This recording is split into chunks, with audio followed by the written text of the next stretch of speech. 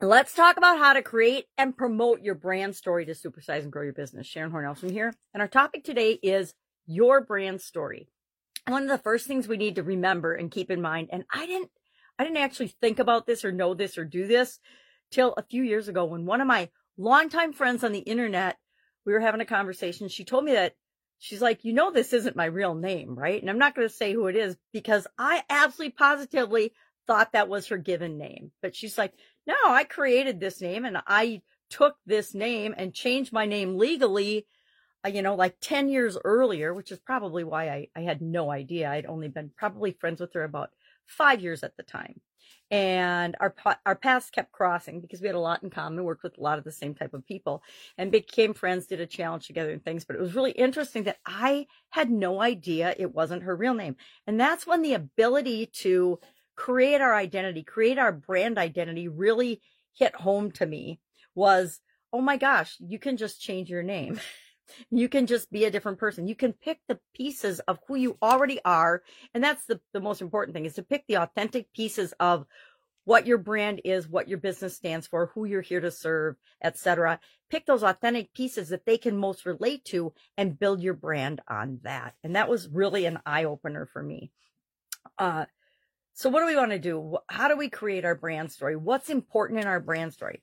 What's important in our brand story and the pieces that we pick to create our brand story? And we want to create that, or people in the universe and in the world that see us and hear us will create our brand for us. So we want to maybe unveil our origin story. Why the heck does our business exist in the first place? Who are we here to serve? How do we serve them? How are we different in how we serve them? What makes us unique and special that they should want to even do business with us in the first place? And then finally, we can embrace our core values. We can share our core values. And generally, our core values are in alignment with those of our ideal customers, the people that we really want to serve and help here.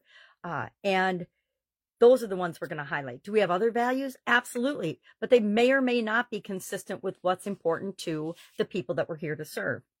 And so we want to emphasize the ones that are.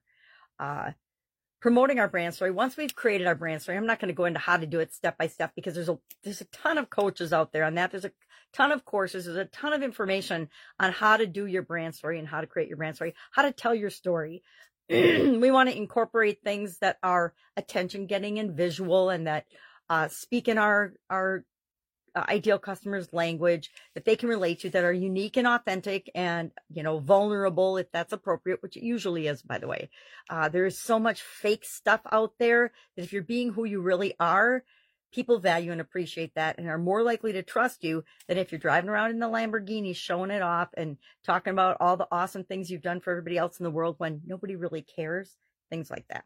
So how do we go about promoting our brand story then? Once we've created the brand story, we need consistency. We need to be consistently speaking in the same language, showing up in the places that our people are, but our messaging needs to be consistent. We also need to engage visual content. We need to have video. I know most people don't like to do video. Most people are like, why do I want to see your face every day? And it doesn't matter. That's part of my brand, who I am, and consistently showing up every day. So we want consistency across our brand. We want visual things that are stimulating. People's attention span has gone down to being minuscule, and so you have to find ways to get their attention. You have to use graphics and fonts and things that are appropriate for your audience, but things that will help them see you in the first place, and then that they can recognize over time because you're consistently using the same things.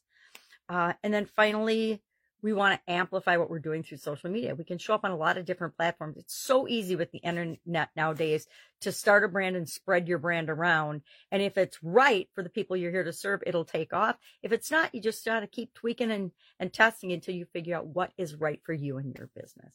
So love to know your thoughts on your brand story. Do you have a story? Do you tell a story? Do you tell that story consistently? Have you crafted and created it? Or is it just kind of what you've fallen into over time? Share in the comments below so we can learn from one another. And I will be with you tomorrow. Have an awesome day.